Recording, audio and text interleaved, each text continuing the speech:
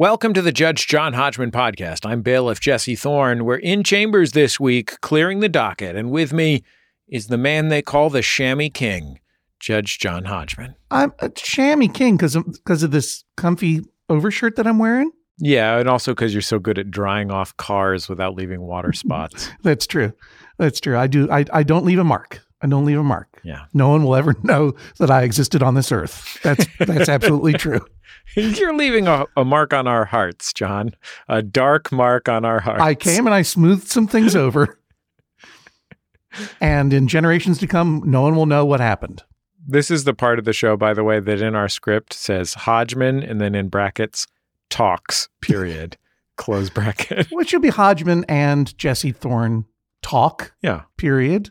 I don't know where the Sure. brackets go in that.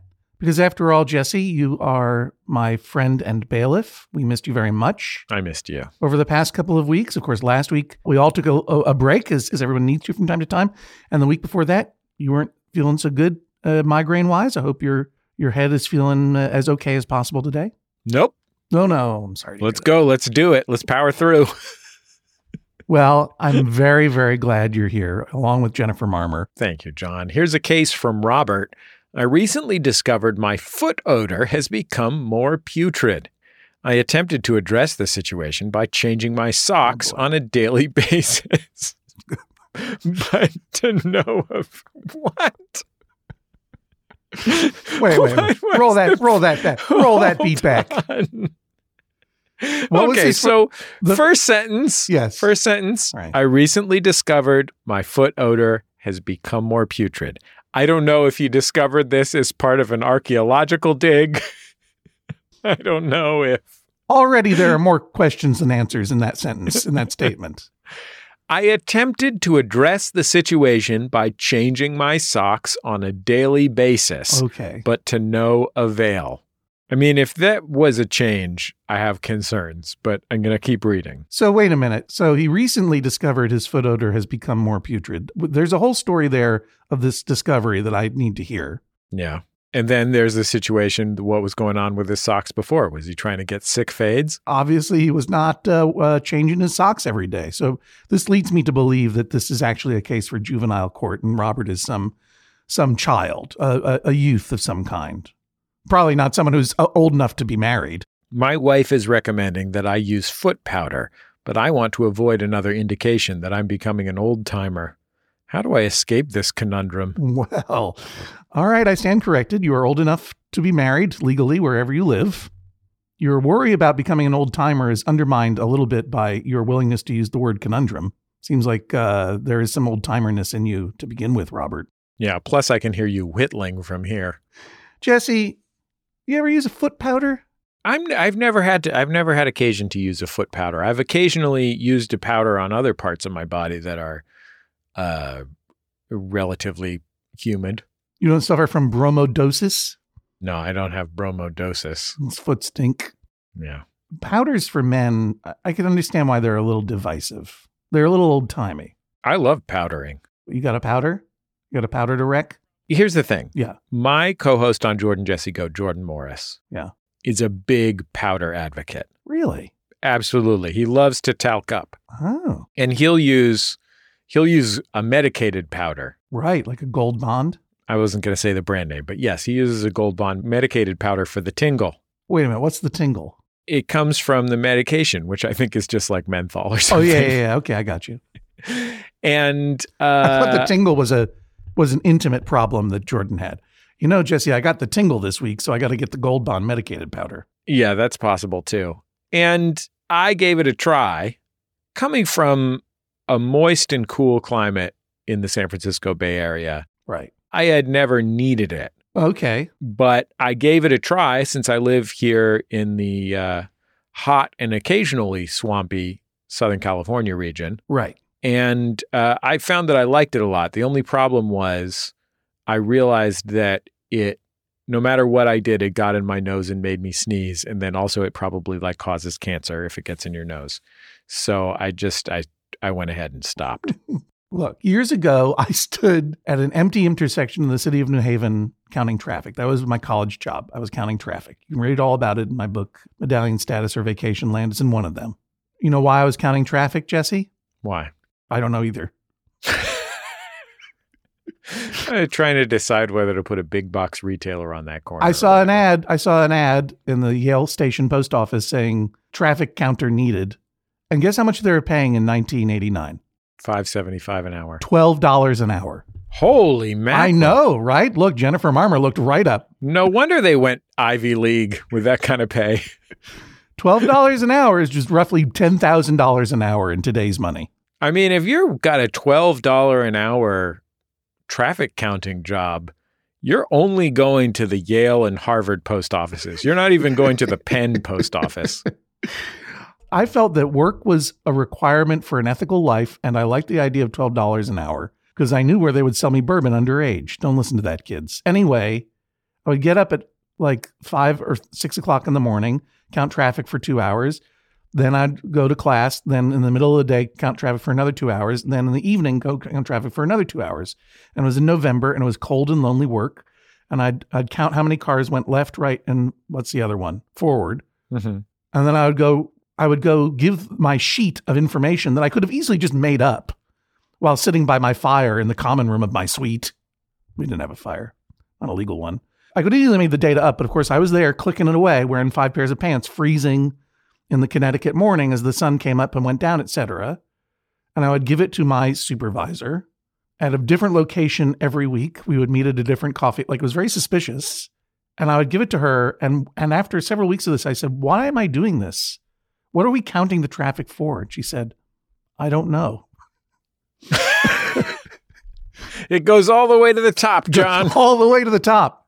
But the reason I bring it up is that was my introduction to AM radio, because every shift I would borrow/steal Steve Kahn's Walkman to listen to my Billy Bragg tape, and the batteries lasted about 7 minutes. And when they died and I heard the last of the Billy Bragg songs, I had nothing to listen to but AM radio, and the strongest signal was WAMC 77 in New York City, flagship talk station of a lot of different. Then it was a mix of liberal and conservative talk hosts, but it was growing conservative. That's where I first heard Rush Limbaugh. Alone on a New Haven intersection counting traffic, I heard Rush Limbaugh. So even in 1989, I knew what was coming. This potent stew of grievance and bully talk and giddy revisionism. And, frankly, and Jesse, I hope this doesn't offend you. Frankly, good broadcast, like Rush Limbaugh was a broadcaster. That guy knew how to talk. That doesn't offend me at all. He was right. He used to be on in the middays on the sports talk station when I was a teen. Yeah. And the reason he became famous was because he was good at his job. He was really good. He connected. He could be funny. It was scary to hear. God or whatever, damn it. Because after listening to Billy Bragg's singing of the sin of private property, all of a sudden I heard this great, energized, right-wing alternative reality taking shape that I would know nothing about if I didn't decide to count traffic for $12 an hour. It was one of the best lessons that I got while I was at Yale, and I got it for free. I was paid to get it. I mean, I heard the word feminazi in 1989. I heard it all then, and I did nothing about it, and now we live in it. This is a tangent. Took a break from political engagement last year because, well, for reasons obvious, but it's a new year. I got to get back to my phone banks. While we must all do the best we can to take care of ourselves, whatever you can do in the world to reflect and promote your values, whatever they may be, I encourage you to do it. But during this time, listening to AM radio, I also listened to a lot of ads for Gold Bond medicated powder. Mm-hmm. I heard a lot of ads for people who were not me. Homeowners, for example.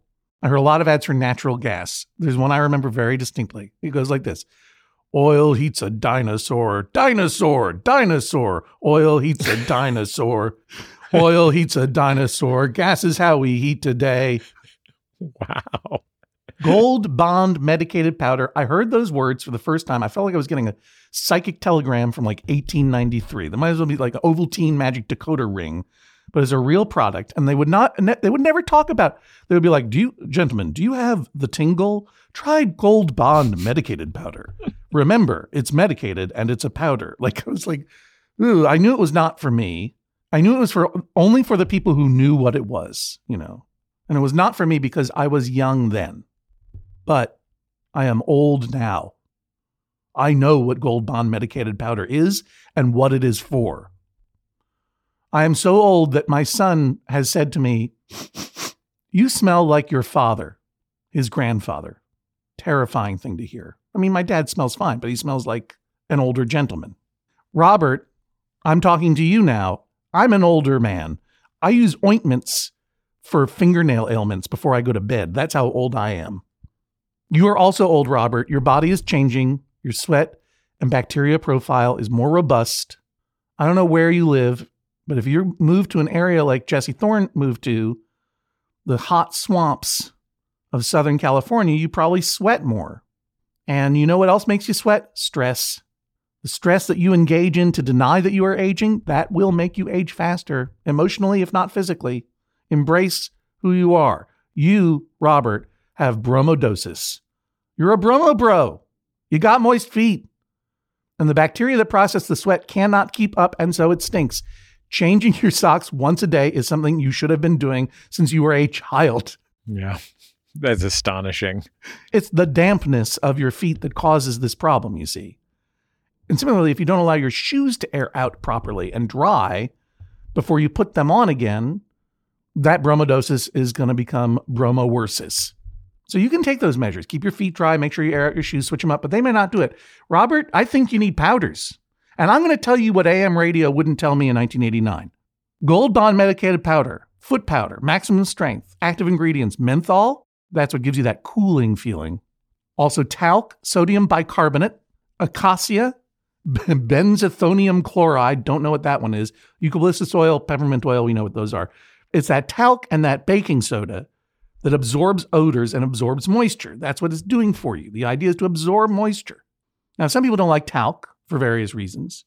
And if you don't want to go Gold Bond because you feel it's like it makes you feel like a dinosaur, like oil heat, there are plenty of fancy foot powders out there with tasteful labels designed by thoughtful people in Oregon who will take your extra money to sell you foot powder that makes you feel like a cool guy and not an old guy. Just literally Google fancy foot powder and pick the first brand with the coolest label from a company that definitely has an ampersand in the name. So it's like Foot and Pit or Branch and Hulk figurine is what the first thing I could think of. All the labels are just going to have a shirtless guy doing that old-timey boxing stance. Yeah, exactly.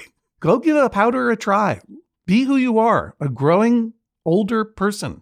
Do not fight age. Embrace it. Fighting age will make you age faster. Take it from a guy who's wearing a snapback vintage hockey hat. You don't want to look like me trying to deny my own age. Here's something from Poppy in Cross River, New York. My husband keeps a plunger in the shower, which I find disgusting, even though it is a, quote, dedicated shower tool, unquote. He insists he has to use it every other day to unclog what he assumes is my hair clogging the drain. What I haven't told him is that I hardly ever shampoo my hair. Therefore, it cannot be my fault. Please end this dispute and determine which one of us is more disgusting. So, Jesse Thorne, dedicated shower tool. Am I to take from this that this is not a multi-appliance plunger? He's got one plunger for the shower and one plunger for the toilet, and never the twain shall meet. Okay. Exactly. Wow. Jennifer Marmer, what's your initial take on this? My initial take is that I don't think Poppy is disgusting for not washing her hair a lot. That is a thing that is becoming more and more common. We talk about you don't necessarily have to wash your hair every day, or, you know, a lot of different ethnicities have different hair care regimens, and, you know, that's great. I also shampoo my hair sparingly. Right. I shampoo my hair every day with a single pea-sized drop of Johnson & Johnson's baby shampoo. And then I have my son whisper on it. Mm-hmm. A single secret phrase that takes 2 seconds to say, and then it is dry as a bone. Because I have wispy fine hair. So I think the implication that I took from this is that Poppy's husband is accusing her hair of clogging the drain, but it can't be her hair because she rarely ever washes it. Right. And she doesn't want to admit that because she's, I guess, worried about judgment. I haven't told him. Right. Which is why she's submitting this to a podcast where everyone will hear. Everyone will hear that she doesn't wash her hair. Thank you for catching that, Jennifer. There are a lot of vectors here. Yeah, I had missed that nuance. What I haven't told him is I hardly ever shampoo my hair. Therefore, it cannot be my fault. So, Poppy, you are forced to shower with a plunger in the corner, essentially as a symbol of shame on you from your husband, because he believes that your hair is clogging the drain to the extent that he needs a dedicated plunger in the shower. And while you know that it is not likely your hair that is clogging the shower, but presumably his, you won't tell him this because of perhaps a shame that you don't want to admit that you don't wash your hair very often. Woo. Can we break it down here? Please. First issue. Is it disgusting to have a shower plunger in the shower? Yes. Huh. I don't care. I don't want to shower next to a plunger, even though I know that it's only in the shower. Get it out of there. Okay. Find a home for that thing. You think that's a poop tool, fundamentally? Yeah. That's what it's meant for. And I also just don't want anything in the shower that doesn't need to be in the shower. Oh, you want that to be a clean space. Yeah. And also, I mean, my shower is a bathtub shower situation. It's a clawfoot tub, not to brag. They could walk away at any moment, you know. Exactly. That's what's so scary about those clawfoot tubs. Exactly. I had my tub declawed. That's a whole other conversation, Jesse. I'm not ready to go there. Very controversial choice. I don't even want to look at the Reddit after you admitted that. So the floor space is at a premium. I don't want to kick a plunger over while I'm trying to shave my legs or whatever. Okay, so number 2 question. It's all a number 2 question when you think about it, because that's what the plunger's for. Wait a minute, can I just say something? Also, the plunger is the wrong tool for this job. Yeah, that is a great point. You want him to keep an auger in there? You can put a hair trap in the drain easily. Yep. You could, if you don't want to pour a caustic chemical down the drain, as many people do to clear those clogs, you could snake it. What could be more exciting than to snake your own drain? You can get drain snakes, both single use or, long-term use drain snakes on various websites for very little amounts of dollars. There are no fancy pants brands of drain snakes. That disappointed me, I have to say. Like if you could get like an artisanal drain and snake brand drain snake, that would be cool. Did you Google drain snake plus Portland? I will next time. Okay. All right. So that's my feeling. Wrong tool and it's gross. Yeah. Question number 3 here is it gross to rarely shampoo one's hair? I think Jennifer answered that very capably, which is no, not at all. Not in most situations. The amount of oil in people's hair varies very widely, but for most people, the amount of oil sort of manages itself as long as you rinse it out every once in a while. And maybe you have to wash it every once in a while because you might get something in it or it might absorb a little stink. Right. What if you're powdering your feet and you get some fancy pants foot powder in your hair? You might want to wash it. That could only help. Yeah, that's situational. And, often when we shampoo our hair, we're washing away the hair's natural oil and taking away some of its luster. Yeah, don't take away your luster, everybody. Don't hide your luster under a plunger. So we've addressed it's not disgusting to only occasionally wash your hair. We've addressed that obviously the answer to this is a drain trap or drain filter, if you prefer. Yeah. Oh boy. And we've addressed that at least 2 out of the 3 of us think it is gross to have a plunger in the shower. I don't care, but I'm comfortable with someone thinking it's gross and everyone in the household deferring to them. There's one final unanswered question here, John. Yes. Which is her premise that because she doesn't wash her hair that often, it's not her hair going down the drain and causing clogs. I'm going to assume that her husband has very short hair and she has long hair. I think that is implied in the question here. It's possible that's not the case, but I don't think that this question would come up in this way were it not the case. And I think it's a little goofy to suggest that the only way your hair might go down the drain is if you're shampooing your hair. All right. Look, first of all, there is no shame in shedding hair. Nope. No matter the length of hair, no matter the frequency. It happens, you deal with it. Now, Jesse, I appreciate your theory that Poppy's husband might have short hair. Poppy might have long hair. that might be clogging the drain, even though she's not shampooing it very often. But let me offer a counter theory. There is a problem. The guy presumes it can't be his fault. It must be the woman's fault. Here's a new system I came up with in order to solve this problem. Why are you upset about this? It's just a plunger. I don't use it for poop. This is a classic. Yeah. It's not a good system. Right. So let me say yes, Poppy. There is a distinction that this is a job-specific plunger. It is not used for anything other than the shower. But plungers themselves, just by their nature, are divisive. Indeed, I had a letter this morning. It was really weird because I was like, this guy wrote me a long time ago about plungers. I got to check on his letter. It turns out he didn't write me a long time ago. He wrote me at 3:55 a.m. this morning. And somehow I read it, and it got in my mind that I've been sitting on this letter for a long time. This letter comes from Ben L., who's in a different dispute with his partner as to whether or not a plunger can be used more than once.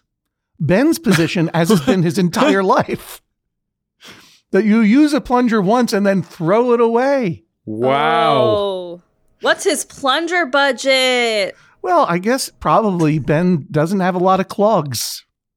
Like if he has a yearly clog and that's a $9 plunger, that's not a big deal. That's true. I don't want to make it sound like I'm always clogging up the place. Hey, well, look, whatever. There's no shame in clogs. Let's face it, you are.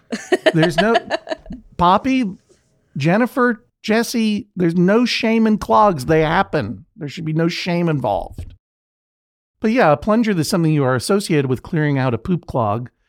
This is such a strong association for Ben L. that he wrote me a 17-paragraph letter trying to explain why his partner was wrong and it should only be used once. That's not true. Rinse it off, put it back in its little house, or if you live in a house, put it in a basement or whatever until you need it the next time. I have no problem with a shower plunger per se, so long as it is specifically a shower plunger and not a poop plunger, a separate plunger. I don't think it's the best tool for the job, but if you want one, fine, but don't store it in the shower. And Poppy, don't feel self-conscious about how often you shampoo your hair or not. Whew. We covered a lot of different clogs there. We unclogged a lot. I feel very cleaned out. John, I have a vision board for 2022, the year 2022. Let's see it. Well, it's not real. It's just the premise of this. Okay. Yeah. Every vision board begins with the premise of a vision board. I just put a picture of this plunger that I saw when I was driving from Marin County to Los Angeles after the holidays, driving home from visiting my wife's family for Christmas. I went in to use a gas station bathroom, and behind the toilet was a plunger that, without hyperbole, was over 3 feet in length. Wow. Perhaps the longest plunger I've ever seen in my life. Wow. A significant portion of the center of this plunger was wrapped in what I would say was a Central American textile. Okay. I'm not enough of a... Look, my mother is a former textile docent at the Mexican Museum. She could tell you whether it's Southern Mexican, Salvadoran, Honduran, Guatemalan. I couldn't tell you. Okay. But it was Central American textile. And then above it, on the portion of the handle that was not covered with the textile, was stylishly written, Dank 420. So that's my vision board for 2022, is just to live my life like that plunger. Just do it to the fullest. I'm really hoping that when we take a break to hear from this week's partner, it's going to be Dank 420 plungers. We'll be back in just a second on the Judge John Hodgman podcast. Hello, I'm your Judge John Hodgman. The Judge John Hodgman podcast is brought to you every week by you, our members, of course. Thank you so much for your support of this podcast and all of your favorite podcasts at MaximumFun.org, and they are all your favorites. If you want to join the many member supporters of this podcast and this network, boy, oh boy, that would be fantastic. Just go to MaximumFun.org/join. The Judge John Hodgman podcast is also brought to you this week by Babbel. Okay, it's 2020-24. Oh, if hindsight were 2020, I don't know what I would have done differently. All I know is that I'm taking every day in this year and trying to get better a little bit every day. That's what you do. That's the way progress is made, step by step, day by day, bird by bird. And that's the way it is when you're learning anything, especially a new language with Babbel. And if Babbel can help you start speaking language in just 3 weeks, imagine what you could do in the rest of this whole year. Don't pay hundreds of dollars to private tutors or waste hours on apps that don't really help you speak the language. Babbel's quick 10-minute lessons are handcrafted by over 200 language experts, real human beings, to help you start speaking a new language in as little as 1, 2, 3 weeks. Studies from Michigan State University, Yale University, and others continue to prove that Babbel is better. And that's not just the Yale football team putting their thumb on the scale because they love learning Indonesian from Babbel. One study found that using Babbel for 15 hours is equivalent to a full semester at college. Take that, Yale, I guess. Here's a special limited time deal for our listeners. Right now, get 55% off your Babbel subscription, but this is only for our listeners at babbel.com/Hodgman. The Judge John Hodgman podcast is also brought to you this week by Aura, A-U-R-A. It's a simple but meaningful gift that you can give your mom or your dad or your step-grandparent or your uncle or your friend or anyone that you want to keep connected in your life who might not live near you. It's a digital picture frame from Aura. It's perfect for sharing pics of all the things that those friends can't be there for, from family vacations to grandkids' graduation to whatever. I have one of these, and I got one for my dad, and I got one for my mother-in-law, and it's amazing. We look at the photos all day long, and we're able to easily update their Aura frames so they see all the latest pictures from our lives as well. It comes with unlimited storage, simple controls on the frame. You can upload as many photos as you want, and your mom or your dad or your stepdad or your stepmom or your friend or whatever can pick the perfect one. And it takes only about 2 minutes to set up. Seriously. See why it was named the #1 digital frame by Wirecutter, The Strategist, and Wired Magazine. Right now, you can save on the perfect gift that keeps on giving by visiting auraframes.com. For a limited time, listeners can get $20 off their best-selling frame with code Hodgman. That's A-U-R-A frames.com, promo code Hodgman. Terms and conditions apply. Welcome back to the Judge John Hodgman podcast. We're clearing the docket this week, and we have a case from Darcy in Powell River, British Columbia. A few seasons ago, I received some wind chimes from my mother-in-law. By the way, I like that in British Columbia, they mark the passage of time by the changing of the seasons. Yeah. I really love them. They produce a lovely soundscape during the summer, and our neighbors who live closest to the chimes even commented on how nice they sound. As it gets colder, however, the wind has picked up and the chimes are almost nonstop. Though we have not heard any complaints, I'm concerned the constant noise may become irritating. I'm inclined to take down the wind chimes in the winter out of neighborly consideration. Darcy really needed to put neighborly in there twice, spelled that way. Yeah. Really had to bring it home to Canada. Okay, I got you. My husband, Jordy, thinks they should stay up all year round. Are wind chimes a year-round decoration? Interesting. Is it a chime for all seasons? My mom got some wind chimes and put them out in front of the house that we used to have in Western Massachusetts. And they were made out of old silverware that had been beaten down flat, old forks. And they were up year round. But now I'm trying to think, like, were they up year round because my mom chose to keep them up year round, or because my mom passed away and then I never knew what to do with them and I just left them up all year round to hear them tinkle-tankling in the wintertime? John, the thing that Darcy isn't clear about here is how she feels about them being up during the winter. She's describing the situation like the sound bothers her. Right. And then she's pinning it on her neighbor's presumed discomfort with it. I think, Bailiff Jesse Thorne, you have found the crux of this dispute. Wind chimes in winter are not bad. That's how we know that the horror movie is starting. That's just... But as Bailiff Jesse Thorne points out, it doesn't matter, Darcy, what your neighbors think. First of all, your neighbors are kilometers away, I'm going to guess. Many seasons and kilometers. You're in Canada.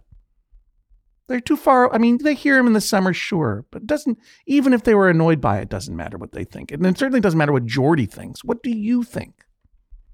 We have in Maine a single chime. It's not even chimes. It's a chime. It's a big bell. It sounds like a buoy bell, and it only sounds when the wind is hard. It has to be blowing hard.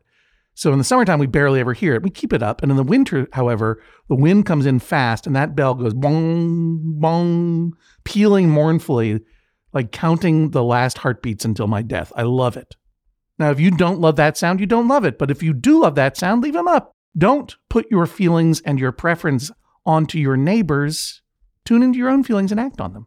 If you like them, great. If you don't, take them down. Mother-in-law is another telling detail. It's a lovely gift from a mother-in-law.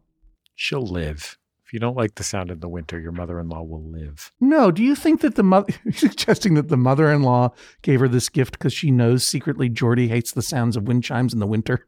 No, I'm suggesting that Geordie is concerned that if she takes down the chimes during the winter, it will upset her mother-in-law. Oh, wow. Boy, oh boy. You're sitting over there in Los Angeles suffering through a migraine headache and seeing around corners that I didn't even think about. Thank you, Jesse, for being here. Here's something from Steve in San Francisco, California. This is a battle amongst my friends, with my friend Jess leading the charge. I love the pop-punk band Blink-182. They feature heavily in my home decor, a bit of my wardrobe, and my music collection. Jess says that I should ease up on Blink-182 related art and potentially expand my musical taste. You know, this one's a heartbreaker, Jesse, because I don't think we've yet revealed, we will later in this episode, the very sad fact that San Francisco Sketchfest has been postponed to an undefined future date because of everything that's happening in the world. And it's very disappointing. We were really looking forward to seeing everyone in San Francisco, and particularly Steve, who is in San Francisco. I would have loved to have him up on stage when he professed his love for Blink-182 and hear what the San Francisco crowd had to say about that. Because I don't have anything against Blink-1. I don't know. It's not my era. You know what I mean? Like they're all the small things, right? Jennifer Marmer, can you name another Blink-182 song? Oh, yeah, sure. Josie, Whoa. Damn It. Oh, okay. You're a fan. What else is there? What's My Age Again? Ask me in 8th grade and I might have more answers for you. Whoa. Whoa. Oh, Steve. I don't know. What's the book on Blink-182, Jesse Thorne? Just so I understand. It's just not my thing.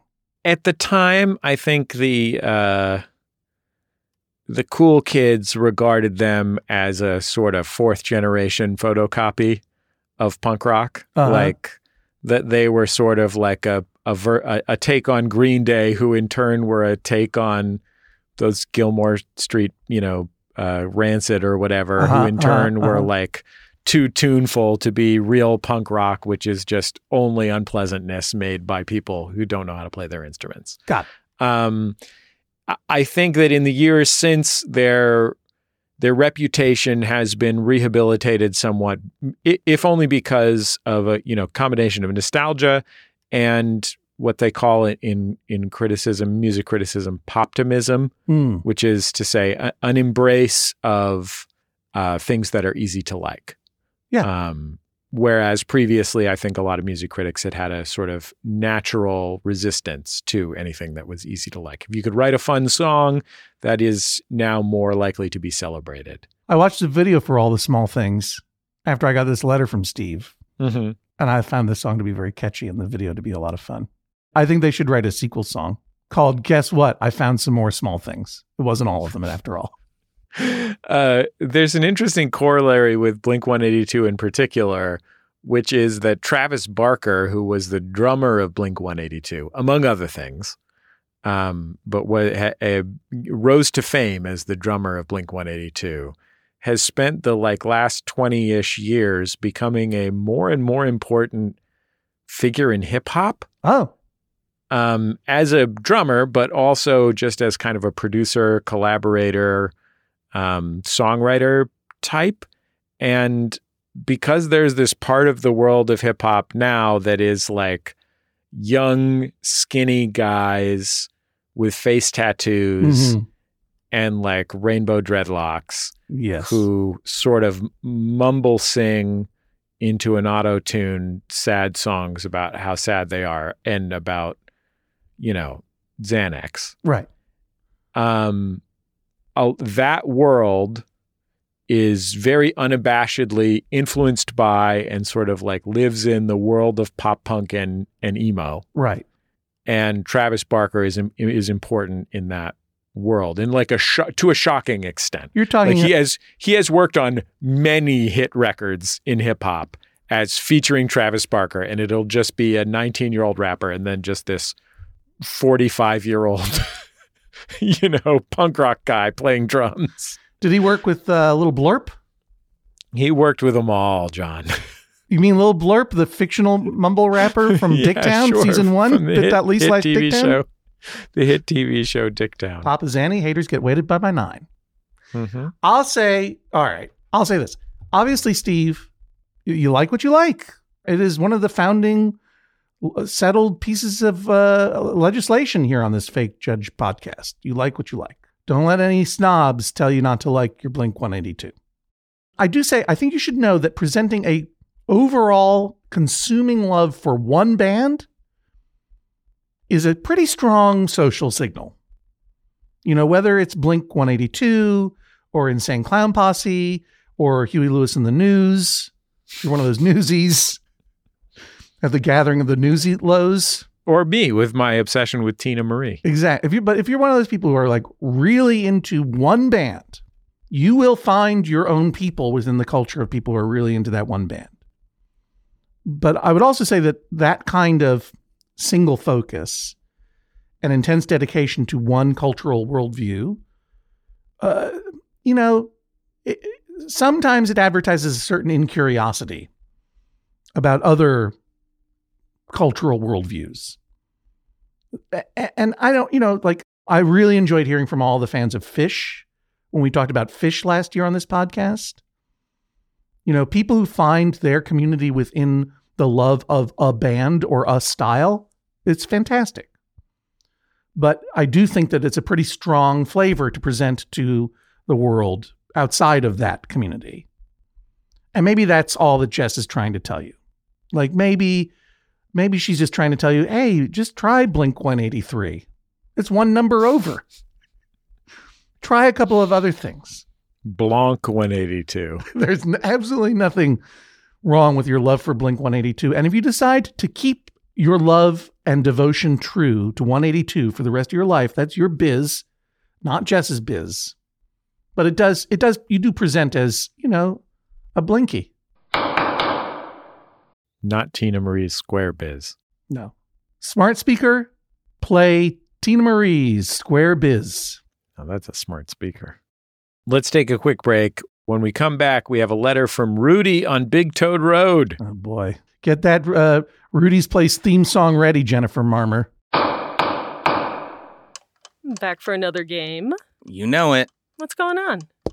Just one more week till Max Fun Drive. Hard to believe.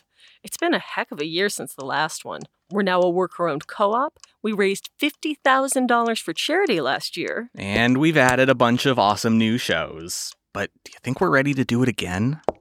Absolutely. Lovely new gifts are lined up. The episodes will be amazing. And wait till everyone hears the bonus content. Yeah, plus they know to go to MaximumFun.org/newsletter, so they're getting all the news. Oh, like that meetup day is on Thursday, March 21st. Then what's bothering you? Me? Oh, nothing. We're all set for Max Fun Drive to start on Monday, March 18th. I just didn't want you to see this coming. Check. What? Hang on.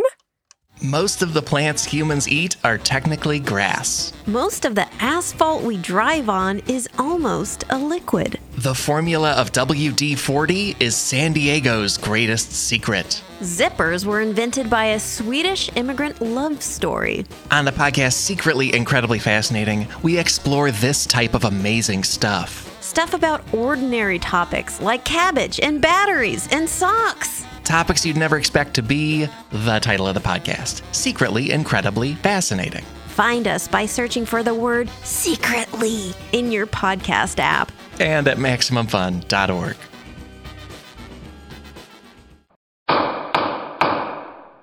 Judge Hodgman, we're taking a break from clearing the docket. We've got some stuff to talk about. One of those stuffs is that due to circumstances in the world, SF Sketchfest has been postponed indefinitely. They will hopefully have an update at some point. Hang on to your tickets. They are going to reschedule the festival, but it won't be for January of 2022. So we will miss you, San Francisco Bay Area. Sorry about that. Yeah, it's a super drag. We were really looking forward to meeting with you again and seeing at least the top half of your faces out there in the audience at the Sidney Goldstein Theater. I have every confidence that it will happen as soon as is safely possible. And obviously, this is part of why Sketchfest is one of the best fests, because they take this stuff really seriously. And as soon as everything is okay as possible, we'll get out there and we'll see you. So please hang on to your tickets. If you have questions or thoughts or concerns, sfsketchfest.com has got all the answers that they can provide for you right now. I would say my top 3 fests. Yeah. Number 1, San Francisco Sketch Fest. Sure. Number 2, New Orleans Jazz Fest. Sure. Number 3, Red Lobster Lobster Fest. I can't even think of another fest. Number 4, Toyotathon. That's a thon more than a fest. Okay. It's a real foot race. Probably happy Honda days. Anyway, San Francisco, yeah, we're sorry. We agree with Sketchfest's decision. We totally understand it. We hope you will support Sketchfest when they come back, because this is the second year in a row that they've had to postpone. It's a very special festival run by really good folks, and we hope you will have their back. Well, look, we're going to look into other ways we can reach you, maybe even with Sketchfest. But in the meantime, that is postponed. There's a note here that says chore jacket, John. Yeah. So remember I bought that chore jacket online? Yeah. And I was wearing it. I'm not wearing it today. I'm wearing a different soft jacket today. Wearing my chamois. Mm-hmm. But I've become such a fan of this chore jacket. Yeah. This vintage chore jacket from, I think the brand is Universal. It's just a work jacket that I found on Etsy. Well, I got a message from the person who sells these things saying, thank you for the positive review, because I did give a positive review because I'm a gentle person. Sure. Also, another buyer messaged me that you mentioned this code on your podcast. And I was like, yeah, I did. Thank you, 80s vintage shop, etc.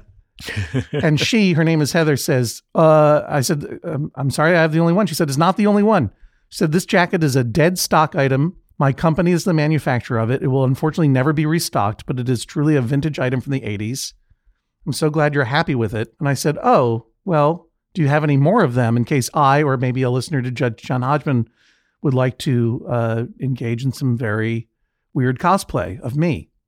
And it says, as of now, the following is all that is left of the Fisher Herringbone chore coat / overall jacket in size 44, which is the size that I wear. 29 pieces. In size 50, 21 pieces.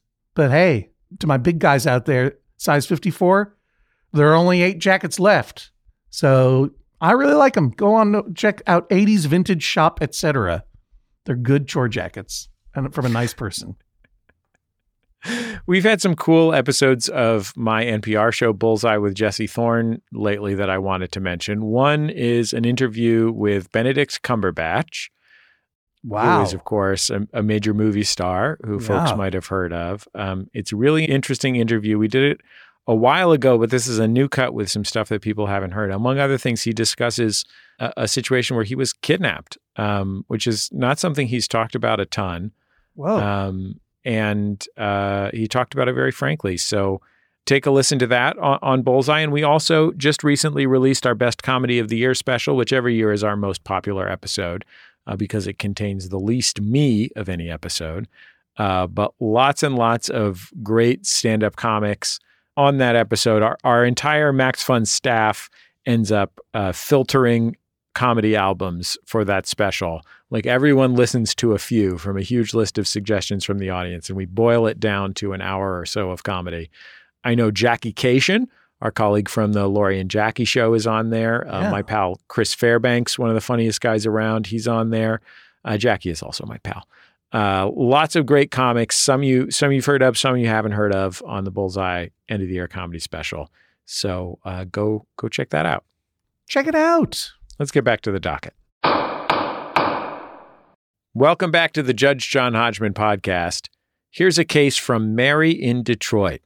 When my partner and I go out to dinner, I prefer for him to order for us, as he is the more gregarious one and I am the more socially anxious one. But when he does order, he begins by explaining to our server that we typically follow a vegan diet, but we do eat some shellfish.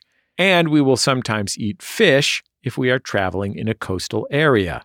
Sure, like New England. In the past, he has even gone so far as to explain that bivalves don't have a central nervous system, which makes it ethically sound to consume them. I balk at the thought of a busy server being presented with this confusing and morally weighty information before they've even poured us some water. I would prefer if he just asked if the linguine with clams contains dairy. Please, Your Honor, issue an injunction against my partner's detailed explanations of our dietary ethics to wait staff, who I suspect are just trying to get the food from the kitchen to the table.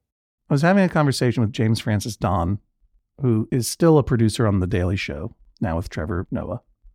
We had lunch together safely a few weeks ago. And I was like, if you had to eat only one food for the rest of your life, what would it be? Like, you have to give up everything. And by the way, this one food that you eat for the rest of your life, it would be perfectly, in this magical scenario, it would be perfectly nutritious. You would get all the nutrients you needed. Your body would be unaffected by only eating this one thing, right? You'd be okay.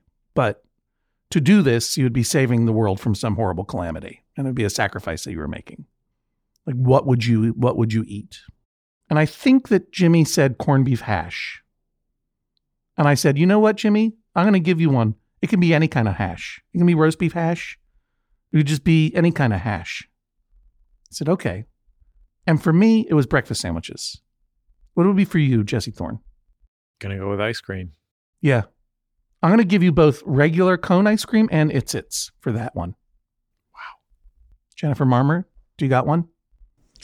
No. You don't? Too hard of a question. It's one. It can be a sandwich. It could be pizza. My initial thought was cheeseburger. That was my initial. Cheeseburger. Because the thing is, it has to be something that you will just feel you can never get sick of. Like, you'll get sick of it eventually, but you want to maximize the amount of time. And the deal is, I feel like I could eat a breakfast sandwich, breakfast, lunch, and dinner every day pretty handily. And guess what? I've been putting that to the test in 2021, and I did it. Did not get sick of a sausage, egg, and cheese. Didn't get sick of it. Bacon, egg, and cheese, I love you, but I'm still a sausage, egg, and cheese person. And yet, there is a moral component to this because eating meat is not a great thing to do. And I just want to say, they're not a sponsor of the show, but I tried the Impossible brand plant-based sausage iteration. Fantastic. I'll never go back. And I've been pretty neutral on all these Paniwani meats, Beyonds and Impossibles or whatever. But I'll tell you this much at least. Impossible brand breakfast sausage in a sandwich, you would never know the difference. And it's the only moral thing for me to do is to eat it that way from now on. Plant-based diet is good. Good for you, Mary in Detroit and her partner. Now let's get down to this dispute. Jesse Thorne, this doesn't feel like the Kung Pao chicken to me. This doesn't feel like Mary's partner has a captive audience in which to tell a joke and the server has to laugh. That's just wrong. Do you think that the partner in this case is doing something wrong? Yes. Go on. All he needs to say is what his dietary requirements are. His dietary requirements are his business. He needs to have them addressed. The server is the intermediary between him and the kitchen. It's appropriate for him to say, I'm vegan, but I do eat bivalves. Does this dish I'm considering ordering fit that description?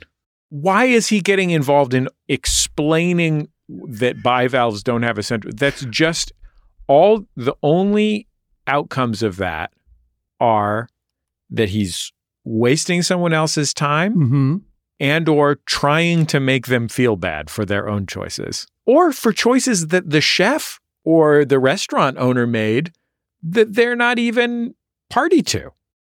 I'm going to go a little bit easier on Mary's partner here and suggest a third possibility, which is that Mary's partner begins the conversation by saying, here is what we eat and what we don't eat, and then commits the error of thinking that the waiter is interested in learning more.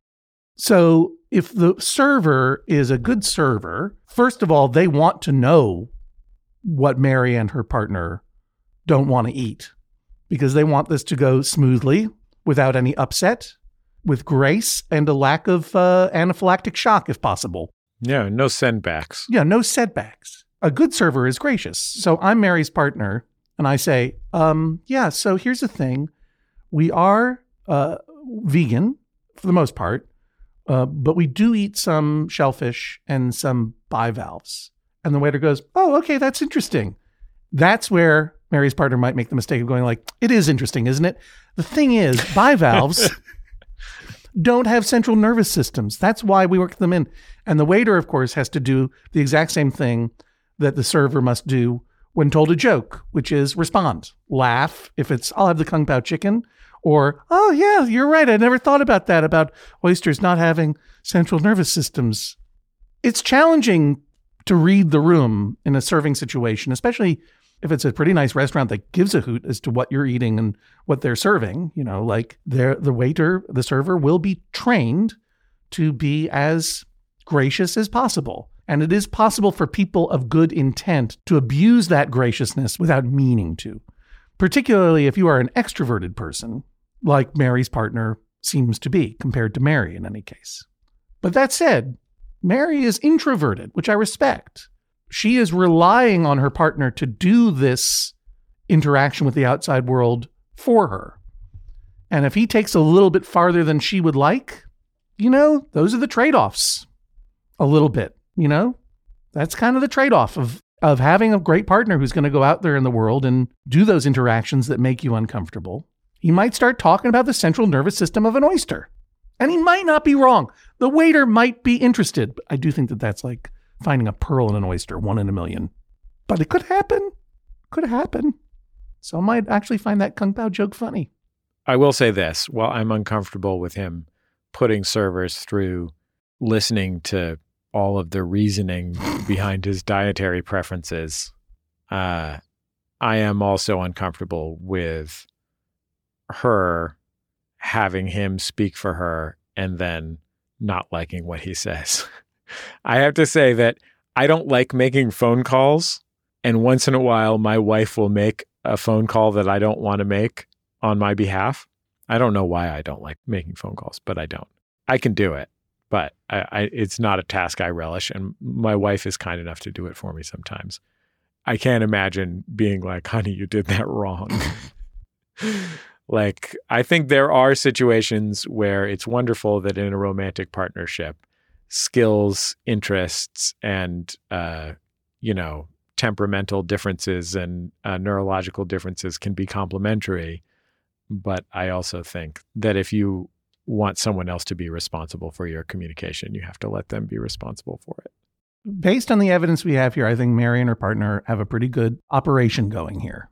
And I would only caution her partner to be mindful of the server's time, which is always really important, and to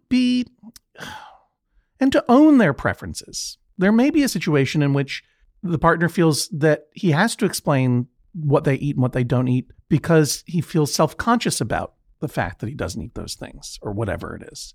Don't feel self-conscious about it. The waiter doesn't care. This is your choice in the world, just like you might like wind chimes in the winter or not. But you don't need to explain why you're not eating what you're not eating. And Mary, you can go easy on your partner. He's doing the heavy lifting in this case for you. Judge Hodgman, we got a letter from Rudy on Big Toad Road. Oh, just when I thought I was out, Rudy drags me back in to Rudy's place. Play the Rudy's Place theme, Jennifer Marmer. Rudy's Place. It's a virtual hangout where you go to buy frenzy beers. Rudy's Place. No internet, no yachts, no sharks invited, so have no fears. I'm gonna write my horse down Big Toad Road. I'm gonna ride my horse down Big Toad Road. I'm gonna ride till I can't ride no more to Rudy's place.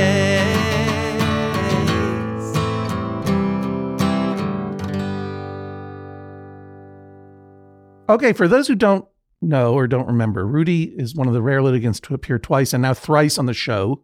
He first appeared in the Judge John Hodgman universe when Patrick, his son, brought him to court because Rudy had an idea for a virtual saloon app called Rudy's Place that Rudy wanted Patrick to develop, and Patrick didn't want his dad to make him do it. Rudy also hates yachts and sharks, and he especially hates glitter, as we learned when Rudy came back to the show to sue his wife, Mary, his own wife, for bringing glitter into the house via cards and such. Glitter that gets stuck in the carpet, and when Rudy walks through the room, the glitter stabs him in the eyes with light, and he doesn't remember what he was thinking about.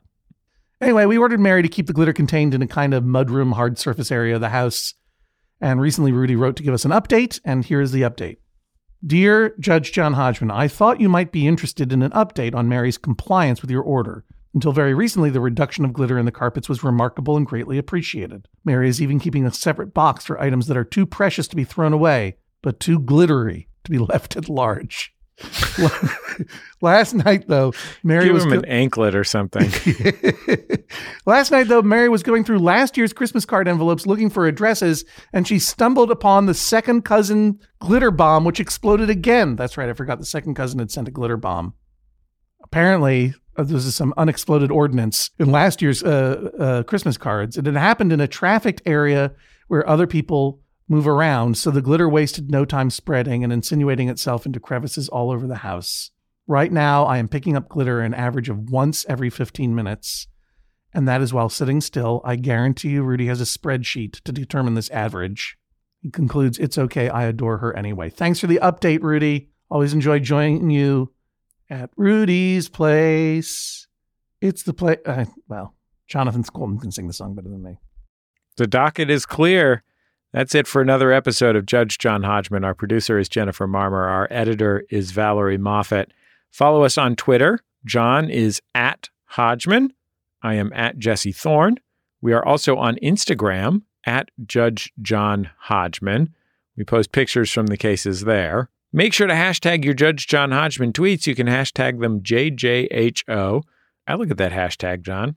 Let's see what people have to say about the show this week. It's always fun to check out the hashtag JJHO. And you can talk about the episode in our subreddit, MaximumFun.reddit.com. Always an interesting conversation there. And just like on Twitter, who knows, me and Jen and John might join in. I might drop in and I might throw around some gold. I bought some real gold at the flea market the other day. You know, the kind where it's like a little tiny jug of water from like Knott's Berry Farm and there's a flake of gold floating around inside it.